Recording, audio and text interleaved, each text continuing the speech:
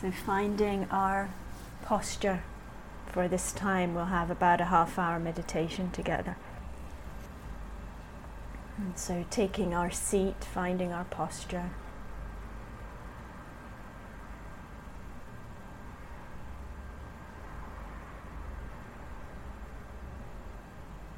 And just taking some time to bring the awareness into the body.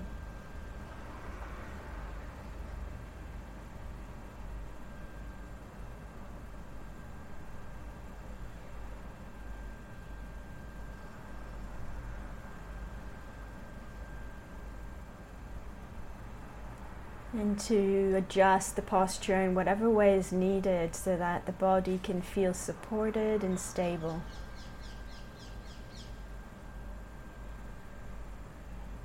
Upright and relaxed. Open and alive.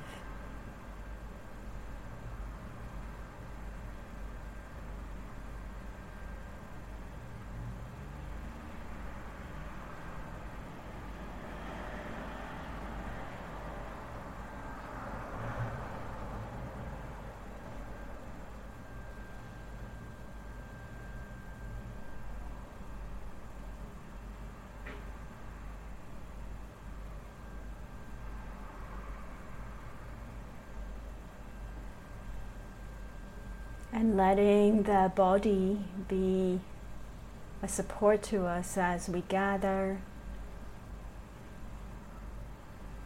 our awareness. Seeing if it's helpful to use the contact areas of the body with the seat, the body with the ground, as a way of rooting, grounding, gathering awareness.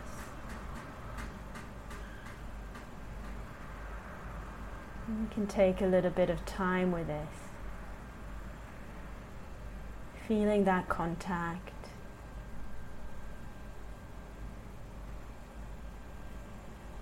feeling the body resting into the seat and the ground, the support rising up through the body.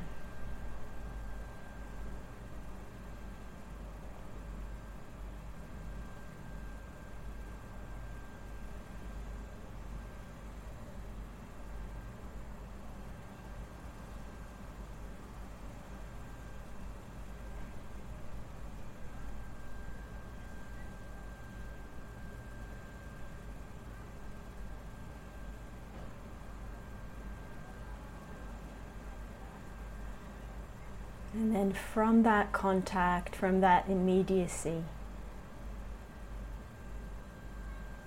of the sensations of contact, body and seat, body and floor, you can gently open awareness and take in the whole body.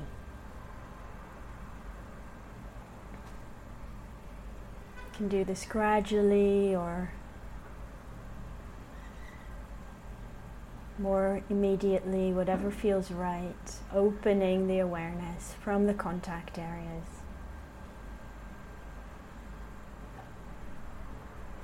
And feeling the whole body. And awareness is spread, expanded through the whole body.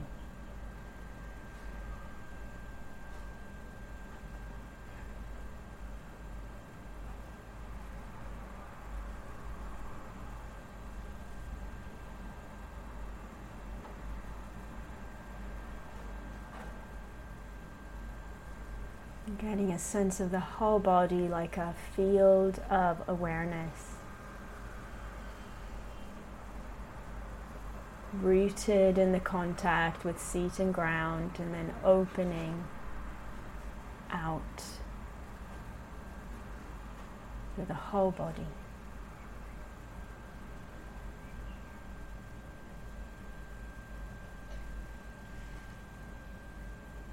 As we do this, as we gently deepen into our practice, tuning into an attitude of kindness as we do this. Attitude of kindness as we practice, as we explore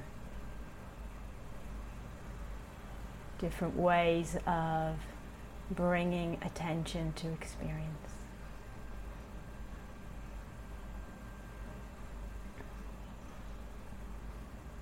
So this attitude of kindness in the way we're expanding awareness through the body, in the way we're attending.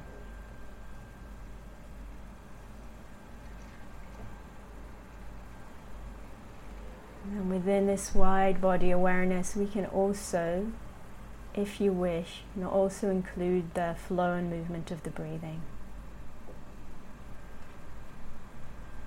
So we're finding that balance, stability and steadiness of the body, the fluidity and the movement of the breath.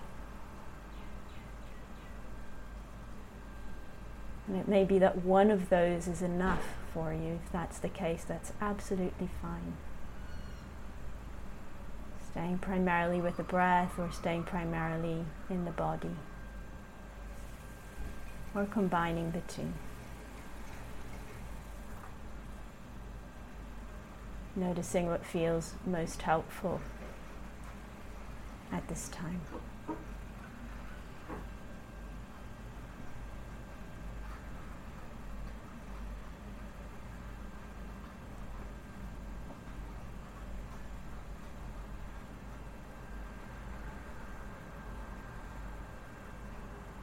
So with this clarity of objective practice right now, the breath, the body, or a combination, and that attitude of kindness woven in, going to meet experience with that kindness and with interest. Just checking in, how is the body right now? General sense of the body. What are the energy levels? What's the texture?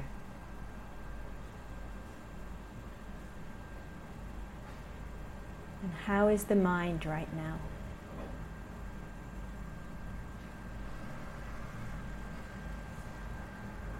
Just gently checking, keeping awareness wide, either through the body or with the breath.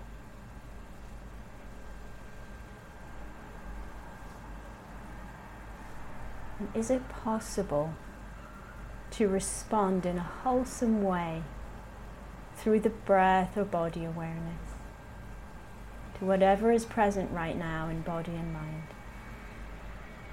That's our question today, our exploration.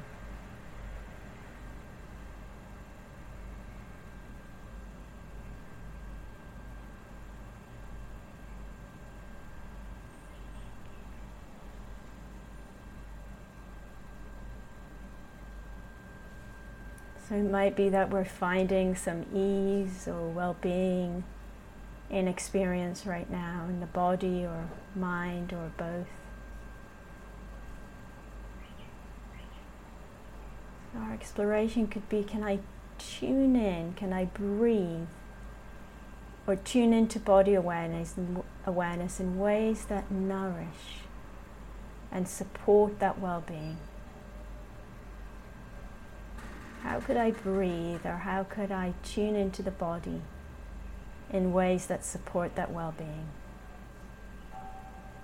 Dropping in the question, exploring possibilities as they arise.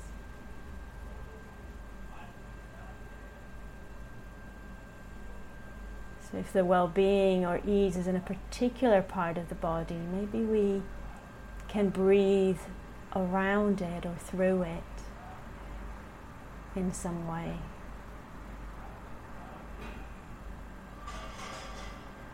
Maybe letting the awareness still be wide in the whole body. We can have a sense of that particular area of well-being, being more central in awareness.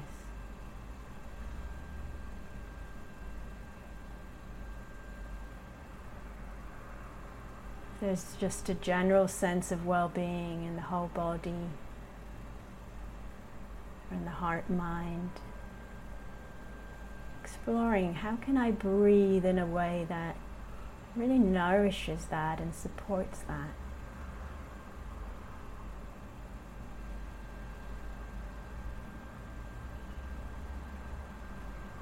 How can I tune into the space of the body in ways that nourish and support that general sense of well-being?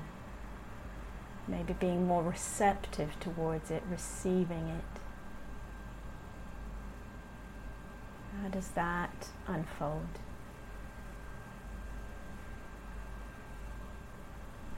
A little bit of playfulness, of experimentation here.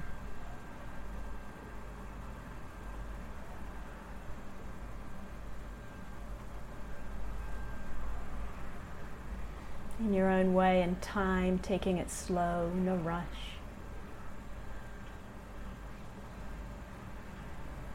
Just the opposite, really taking time.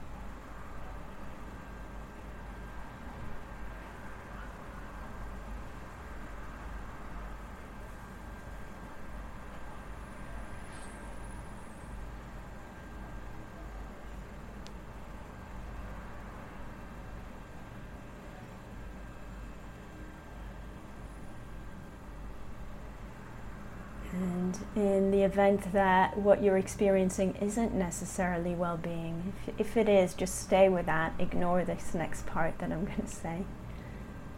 And if it's, at some point in the practice, maybe right now, there's unease in the body or mind, maybe restlessness or agitation or discomfort. Can I breathe or tune into body awareness in ways that soothe and calm and open, in ways that don't feed further agitation? So maybe giving more attention to the out breath if we need more calming and soothing, or emphasizing spaciousness with breath or body, opening out the space. A light touch of attention, awareness, sensitive, gentle, and responsive.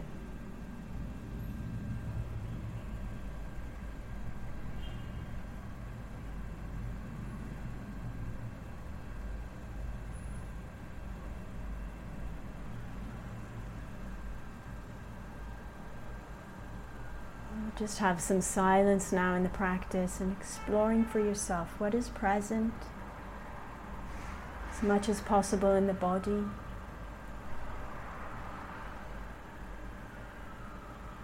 How can I attend to it in ways that nourish well-being? How can I attend to it in ways that respond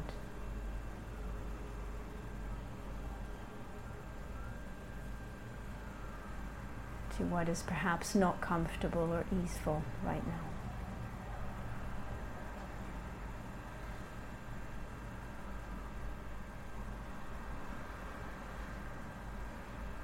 Really taking your time, staying with something, not going too quickly from one thing to the other. Staying. Exploring the possibilities of response.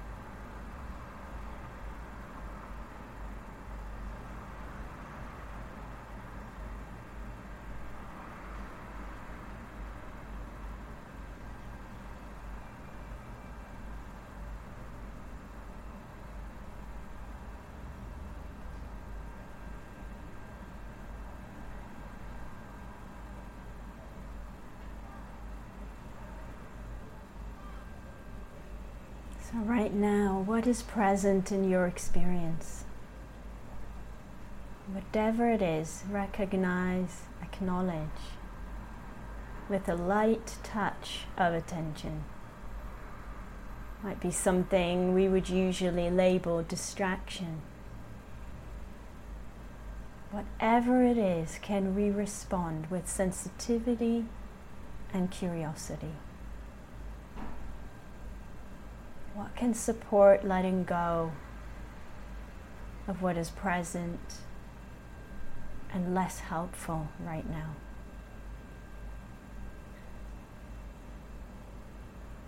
What can nourish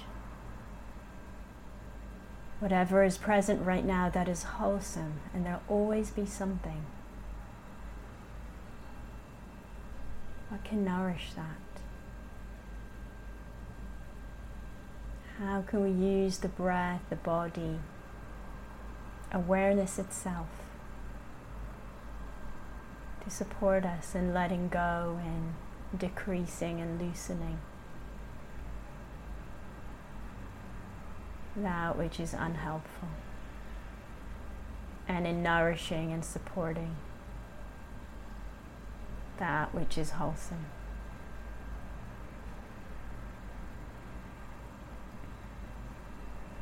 So for example, if you're finding some degree of dullness right now, or tiredness, or numbness in experience, letting go of the struggle, or the sense that this is bad, I need to get rid of it. Seeing instead if it's possible to brighten and energize the body and the mind through feeling into the uprightness of the body, through feeling the spaciousness as we expand and open awareness in the body, through letting the breath fill up the whole space of the body with energy or even light, or through filling the whole body with energy from the bottom of the feet up towards the head.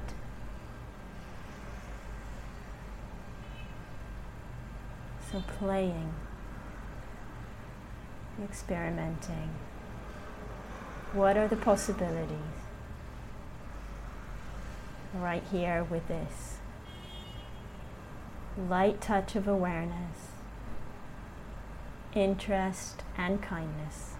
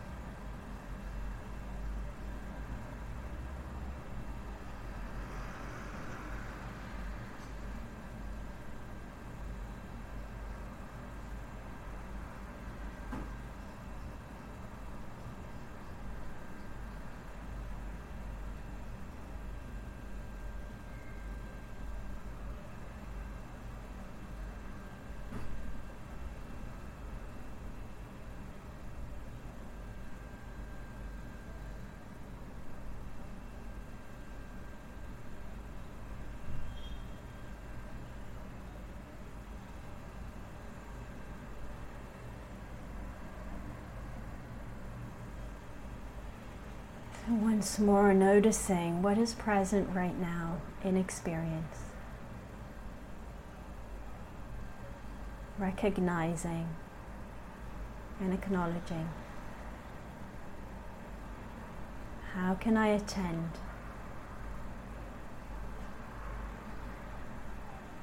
in ways that support letting go of what is not wholesome or helpful, and that nourish the wholesome?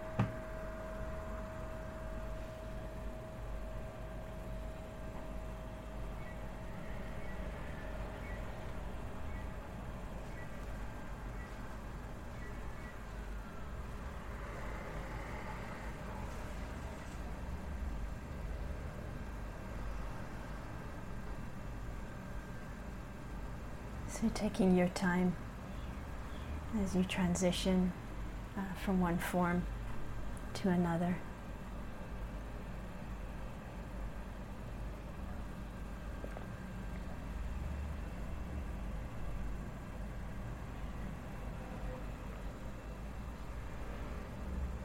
I'd just like to take this opportunity to say a few words about dana practice, the middle and the heart of our session, where hopefully there's the maximum number of us here.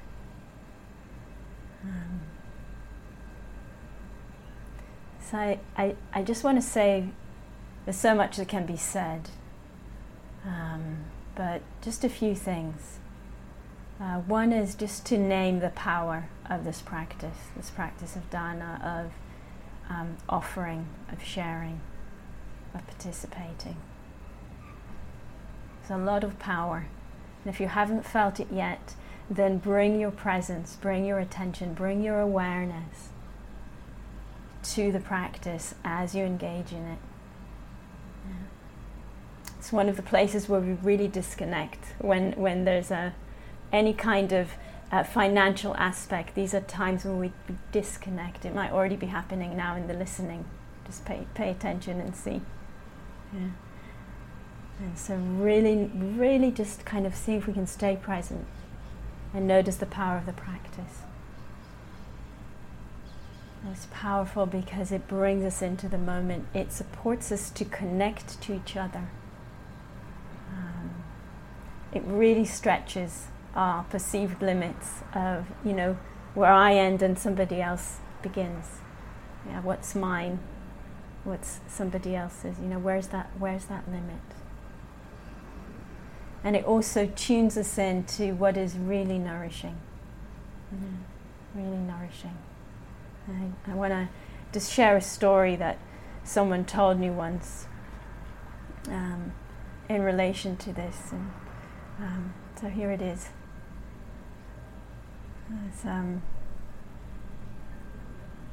This was at the end of a retreat where the Dana talk wasn't given by the teacher but actually by the participants. This happens sometimes, like what has your experience been about the value of this practice? And this, relatively young person told this story, and they said that they were walking in the town where they lived one morning, and or maybe it wasn't morning. Anyway, it was time for a sandwich. So they went into a shop and they bought a sandwich, and they walked out of the shop with their sandwich, and just a few steps outside of the shop they encountered someone homeless and begging. And the immediate response, really strong, was to give the sandwich to that other person. That was the immediate response. And then, we walking, so the movement and the momentum of the mind, not acting on that immediate response and taking a few more steps and kind of being past that person, but still reflecting on that. And the realization came, to this person. They realized, I've never regretted giving, but I've often regretted not giving. Yeah. And this is one of those situations. So they walked back to the shop and they bought another sandwich. And they went back and gave one sandwich to this person that was begging and kept their own, which they'd probably already started eating. But that sense of that realization, I've never regretted when I've given something like that, but I've often regretted when I haven't. That's the power of this practice when we reflect on it. And I have to say, I've adopted that practice, and it's so beautiful. So whenever I'm somewhere like a train station, or I'm moving from one place to the other, and it's time for me to buy something for myself, I usually will also buy something for somebody else, and that often means that then we have actually a conversation, which is even more precious than that material exchange. So remembering that, that sense of staying open to the process and the practice of dana, and in our context, really remembering, it's all of us that are creating this. Gaia House doesn't have some, very, very wealthy benefactors. It's all of us that are keeping this going. And similarly, neither do I yet. So we're all together, all together, keeping these offerings going and supporting the Dharma, to supporting this home, to keep flourishing, to keep growing, to keep evolving. I wanted to take some time today with the dana practice. It is so, so valuable and precious.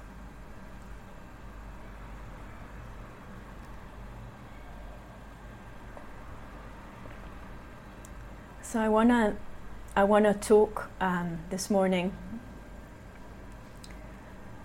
about wise effort, or right effort as it's sometimes translated. And the first thing I want to invite is for you just to check, when I bring in this word effort, what happens in you? What comes up? Really interesting. Thanks, Sammy. If you can't see her, she did this. It's like, ooh, don't want to hear about that. Don't want to think about that. And it's really, again, worth pausing and acknowledging. Maybe there's a sense of struggling well. There might be a sense of disinterest or of weight and tension that comes with that. For some of us, actually, there may be enthusiasm. You know, we may have found that this is actually quite an interesting theme. So I don't want to just contraction. Yeah, here we go, the whole spectrum. And it's really interesting, excitement. Yeah, for some of us, there's excitement. It's great to see the range. Yeah, great to see the range. And the Buddha emphasized effort. You know, he even used more extreme words like striving. A real no-no in our Western psychology. He really emphasized it, effort, perseverance. I'd like to touch a little bit today on this and kind of explore together why, you know, and kind of how is effort important for our practice and how can it be something that's supportive on our path. And so the first thing I want to do is actually look at some dictionary definitions of effort. Yeah, just kind of not Dharma definitions, but normal dictionaries, you know, Cambridge Dictionary, Webster Dictionary, those kind of normal dictionaries. And what do they say? So there's quite a lot of different definitions. I've just chosen a few of them. And here they are. The physical or mental activity needed to achieve something. The physical or mental activity needed to achieve something. So just really listen to this with an open mind. How bad does that sound? Yeah. Physical or mental activity needed to achieve something. Or an earnest attempt. Yeah, a genuine attempt. Yeah, trying to do something. Yeah. And here's a third one. The investment of resources to achieve a purpose. Yeah. The investment of resources to achieve a purpose. So, seriously, how scary is that? Right, you know, when we kind of listen to these definitions, when we hear them, like and compare to kind of what many of us, not all of us, as we saw, many of us experience when we think about effort, you know, or hear effort in the context of spirituality. Like, how scary is that? How problematic? Sounds, to me, certainly pretty reasonable. So one interesting thing in the world of practice, yeah, this is bringing it into our practice directly, is that we often tend to fall into extremes, yeah, in general, but particularly in this area of effort, both actually in how we bring effort into the practice, but also in our ideas about it, yeah, and these two are not always the same. Yeah. So in our ideas about effort, you know, we might think, as we saw, oh, you know, this is like, I don't want to go there. This isn't helpful, yeah? It's not helpful to the practice. It's like too much, you know, this word striving, it's like tightening up our shoulders and trying really hard, yeah? Putting a lot of pressure. And we also do that in practice. We might tend to see that we bring too much, yeah? Too much strain and stress to our experience. Yeah. Like a kind of mountain of striving that we're carrying it. Yeah. And the other side would be, and the other end of the spectrum, yeah. So maybe I'll just ask at this point if we can let the chat just go silent again, because the messages are very beautiful and profound, but they tend to kind of distract me. I always kind of say, at this point, this starts happening, just imagine that we're actually, you know, that you could actually, we were in the hall together and you would constantly be calling out things to me. That's what it feels like with the chat messages. So it's just a little bit distracting. There'll be time for comments and questions at the end. So we either bring too much effort or too little, yeah. And so we may have this idea that, you know, any efforting is too much doing, and we should just kind of sit back and let things happen, let things unfold. And that, you know, that means that then practice is unfolding naturally and organically. You know, that idea, you know, is quite common amongst practitioners. And so we then kind of tend to put too little effort into our practice. And that's often when we go to sleep. Yeah. or the practice kind of becomes really fueled by inertia.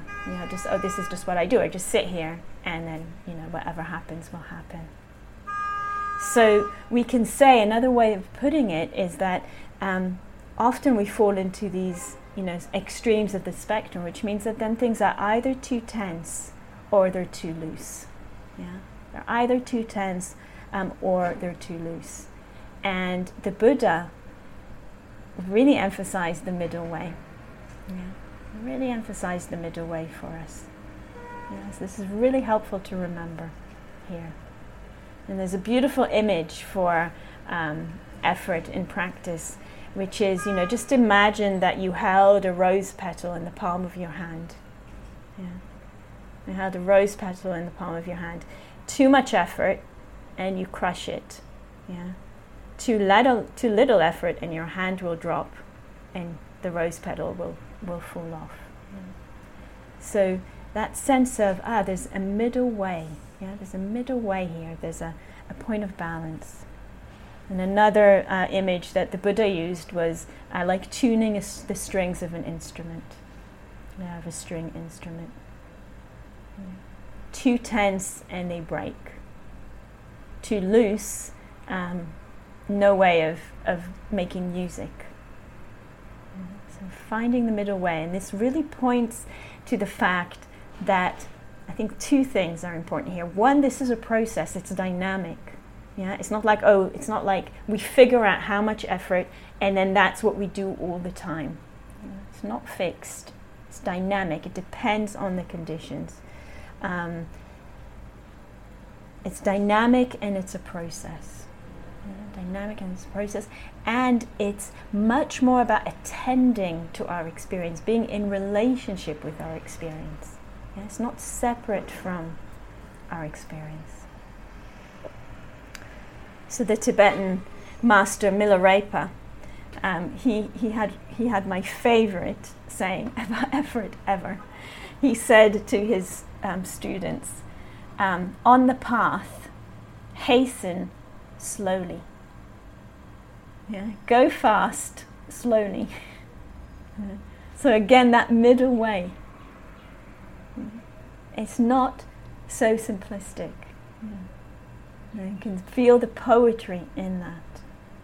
And what does that mean? That love of the practice, that we may have, and bringing that in, that love, that dedication, that aliveness, and then being willing to try, being willing to try and to respond. So, practice, like anything, is dynamic, and the way we attend to it also has to be dynamic and alive. So we're looking for a responsiveness that listens to what is present and it tunes to what is needed and what is possible. What's needed right now for this body, heart and mind, and then what's possible. So in the teachings, in Pali, there's two words that often get translated as effort. I'm just going to say them because I think it's helpful to distinguish between them. The first one is Vayama, which is the effort of the Eightfold Path. Yes, when we say wise effort, we're referring to that. And that's always translated as effort. I don't know other translations of it. The second is Virya, which is sometimes translated as effort, but often, because of this confusion, most commonly translated as energy, sometimes as enthusiasm or zeal, sometimes as exertion. And it's very, very significant. Virya is really significant in how we apply our intention. We have an intention, and then how do we apply it? It's like that life energy, that juice, that fuel, that's needed to apply. So today I want to focus on the first one, on Vayama and Samavayama, the right wise effort from the Eightfold Path. And I'm hoping to return to Virya in future sessions because they're both really interesting, but Virya's very interesting. So here's the suttas about what right effort is. And remember, open mind, if you don't like the word effort in particular, but even if you like it. So according to the Buddha, what is right effort?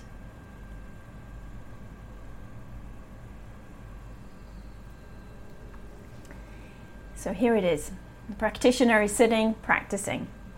Here the practitioner arouses their will, puts forth effort, generates energy, exerts their mind, and strives to prevent the arising of unwholesome mental states that have not yet arisen.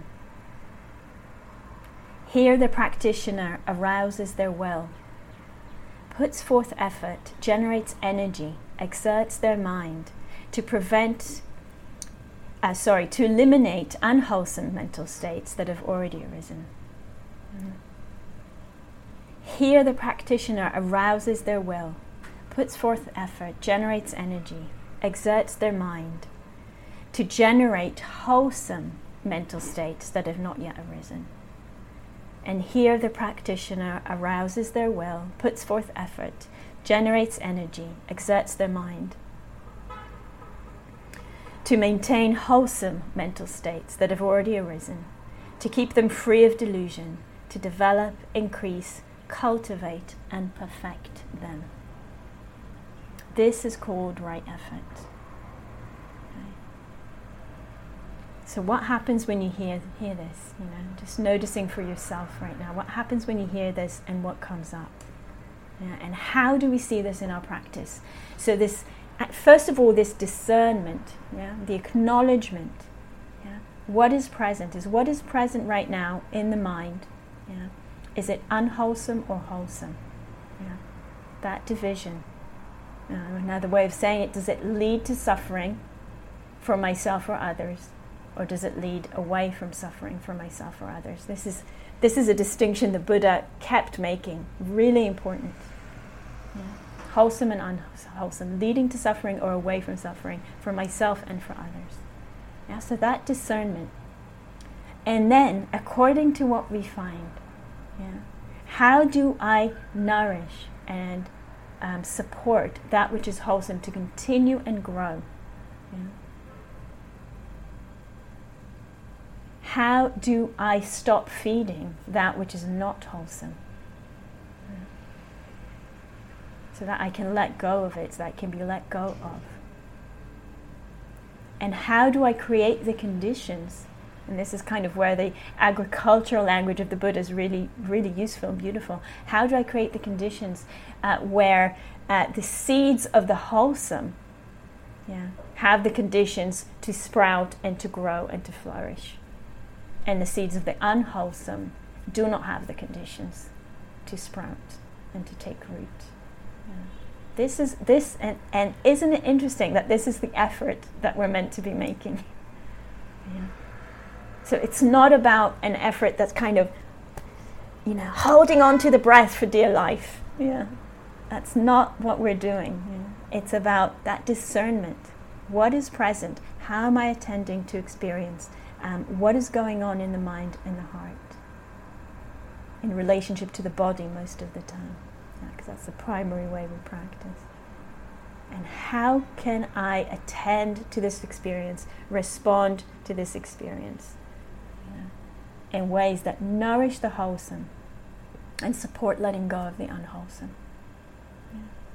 So if we take the practice that we just did earlier, for example, dullness in the body or the mind, so common for all of us. Dullness in the body of the mind, just that recognizing of it. So we recognize, and it's not about, this is where it really is important, it's not about dullness bad. I need to struggle with it until it disappears. It's about recognizing dullness is here, and that has an impact. And so then when I recognize it, how do I attend to it? How do I respond to it? So if we look at those dictionary definitions, how do I arouse? How do I bring forth the physical and mental activity needed to attend to dullness skillfully? How do I do that? How do I kind of remember to make an earnest attempt, to give it a try? That's what matters. That's what we're cultivating, my capacity to attend to our experience. So if we're using dullness as an example, the first thing we want to do is to let go of the struggle. Because often what there is there, and dullness, tiredness, that's a great one. One of my teacher friends calls it, saying yes to life all the time. Those sittings when your head's constantly going like that, and you're just saying yes, but you're actually internally saying no because it's extremely uncomfortable. So letting go of the struggle and the sense that this is bad or a problem, that's the first thing we need to do. Because that is not wholesome, it's not helpful.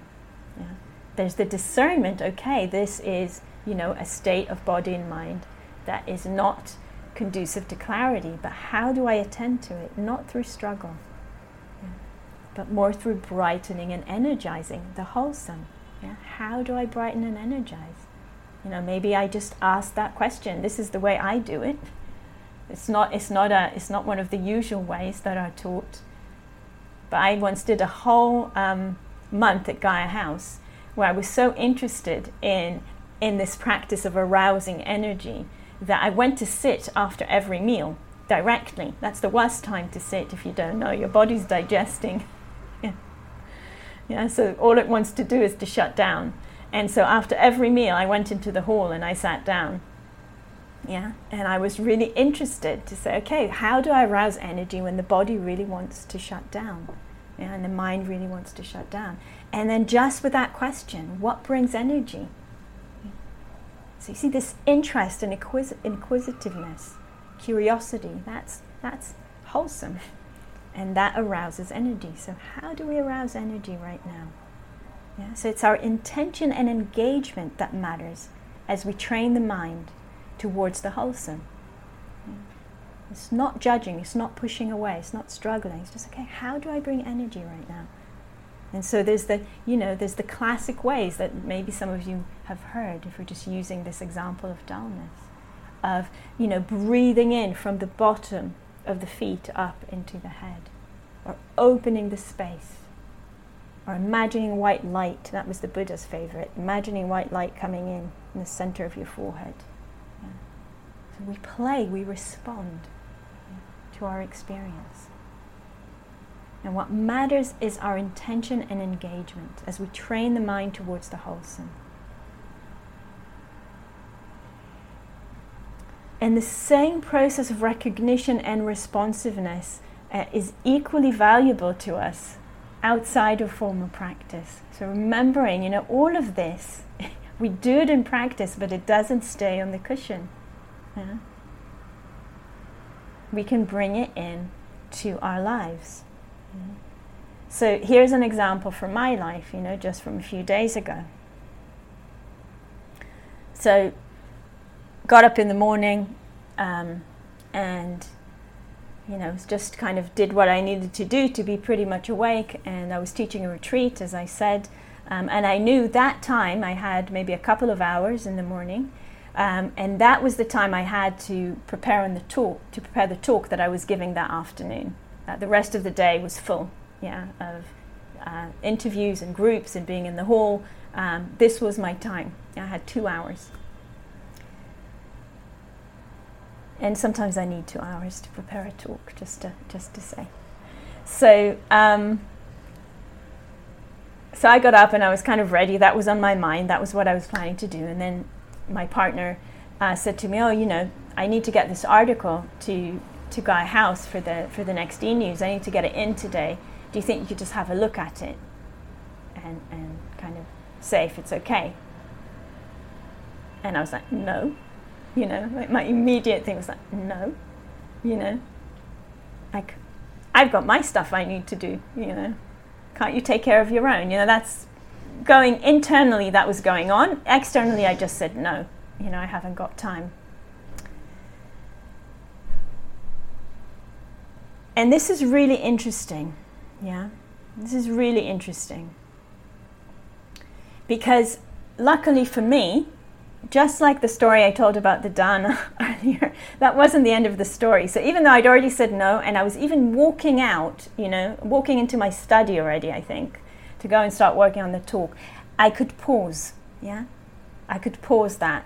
See, I'm on some momentum here, and I can pause, I can stop a minute, and I can notice what's going on. So what's going on? There's a lot of contraction and narrowness around my stuff. Yeah, I need to write this talk. Yeah, for today. Yeah, and that's really what I'm seeing. That's really what I'm seeing. And I'm losing contact with anything else. So what happens after I pause? I take a minute, I work with the body, open the contraction, open the space. Yeah. And as I'm doing that, I'm no longer feeding that unwholesome pattern of the narrow view. And can you see? It gets confusing because it's about a wholesome thing, right? It's about a Dharma talk. That's really wholesome. That's really important. So, yeah. But that contraction, that narrowness, that strong sense of self, that's not wholesome. Yeah, and I can feel it. Yeah, I can feel it when I pay attention. So I'm stopping feeding the unwholesome as I'm pausing. Right? That's what's going on. Yeah. And this supports just that pausing. That supports the unarisen, what wasn't there, what was there, or what was there really quietly and was wholesome to make an appearance. Yeah? Yeah. So it's like when you're listening to a very intricate piece of music and there's something in the background, yeah, but there's a solo instrument that's really loud, and then that kind of, suddenly you tune in to that other thing because there's a pause or a gap. So interest, kindness, yeah, appear. A bigger view appears, a bigger view. Yeah? Both of the relationship, no, it's not, I'm not the only one that matters. Yeah? And my stuff, even if it's a Dharma talk, yeah, isn't the only thing that matters. And in this case, what's more important? Gaia House e-news or a Dharma talk I'm going to give today? Not even going there. That's not helpful. But just opening to the bigger view. Yeah, opening to a bigger view. And so that capacity to stop, yeah, and to listen and to notice when we get contracted, yeah, and that's recognizing the unwholesome and then not feeding it, that allows then the wholesome to come forth. And then it's not a big effort to make the shift, it's actually already happened. Yeah, it's already happened. Yeah. So we can say in this case, yeah, the effort is in the discernment and the listening. Yeah. And the ongoing momentum of our practice, yeah. Every time we do this, it gets stronger. That capacity to hear and to notice, yeah. And to change, because one of the most difficult things for us as human beings is if we're on course for something, it's difficult for us to pause. It's difficult for us to change, yeah. So I actually turned around, walked back into the other room, and said, "Sure, I'll read it." Yeah, because of course I realized it was only going to take me 5 minutes. Yeah. Which it did. And the article was great, which I knew it would be. Yeah. It was like, what's the big deal? Yeah. So really small, it's a small example, it's a petty example, maybe. But again, it's our intention and engagement. Yeah, the intention to see what is going on, the intention to discern between the wholesome and the unwholesome. The intention to align our lives again and again with what is wholesome. Yeah. With what decreases suffering for ourselves and others. And that intention, that's what matters. We train the mind towards the wholesome. And so we do that again and again, yeah. And we nourish conditions that support the wholesome to grow, yeah, and don't support the unwholesome to grow. We're cultivating the sensitivity and ability to recognize the unwholesome when it arises, and to respond in ways that weaken it. Yeah. And we do it, every time we attend to a restless mind, a painful body. Yeah. Every time we do it, we're doing this, cultivating sensitivity and ability to recognize the unwholesome when it arises and to respond in ways that weaken it. And to recognize the wholesome when it arises and to respond in ways that support its further development and growth. The Buddha didn't mince his words, so he wasn't afraid to say, to perfect it. That's another one, like effort. Perfect, yeah? To perfect the wholesome. And this has huge significance for us, for each of us as individuals. Yeah, huge significance. And also, it has huge significance for our societies and our world. Yeah, huge significance. It doesn't stop just in here. And we can and we should let it expand, yeah, to how we relate to others, to how we relate to the earth, to the choices, to the actions, and to the words that make up our lives and that make up the world that we share. So I just want to end with a little story from yesterday. So here in Israel, the last weeks, months maybe already, Saturday evening is protest time. And there's lots of protests going on, but particularly the last weeks, maybe couple of months, protests that are kind of a cry to, how should I put it? To align again with ethics in our leadership, yeah. So against corruption and undemocratic legislation that's been happening in this country, actually for a long time, but in the last few months, very extremely. And so because of COVID, the big demonstrations are happening outside, the big protests are happening outside the Prime Minister's homes. He's got two. Because of COVID, many people cannot go there because it's difficult to social distance. People are wearing masks, but it's a small area, residential street. It's difficult to social distance. So this new thing has happened where people have started demonstrating on bridges and junctions.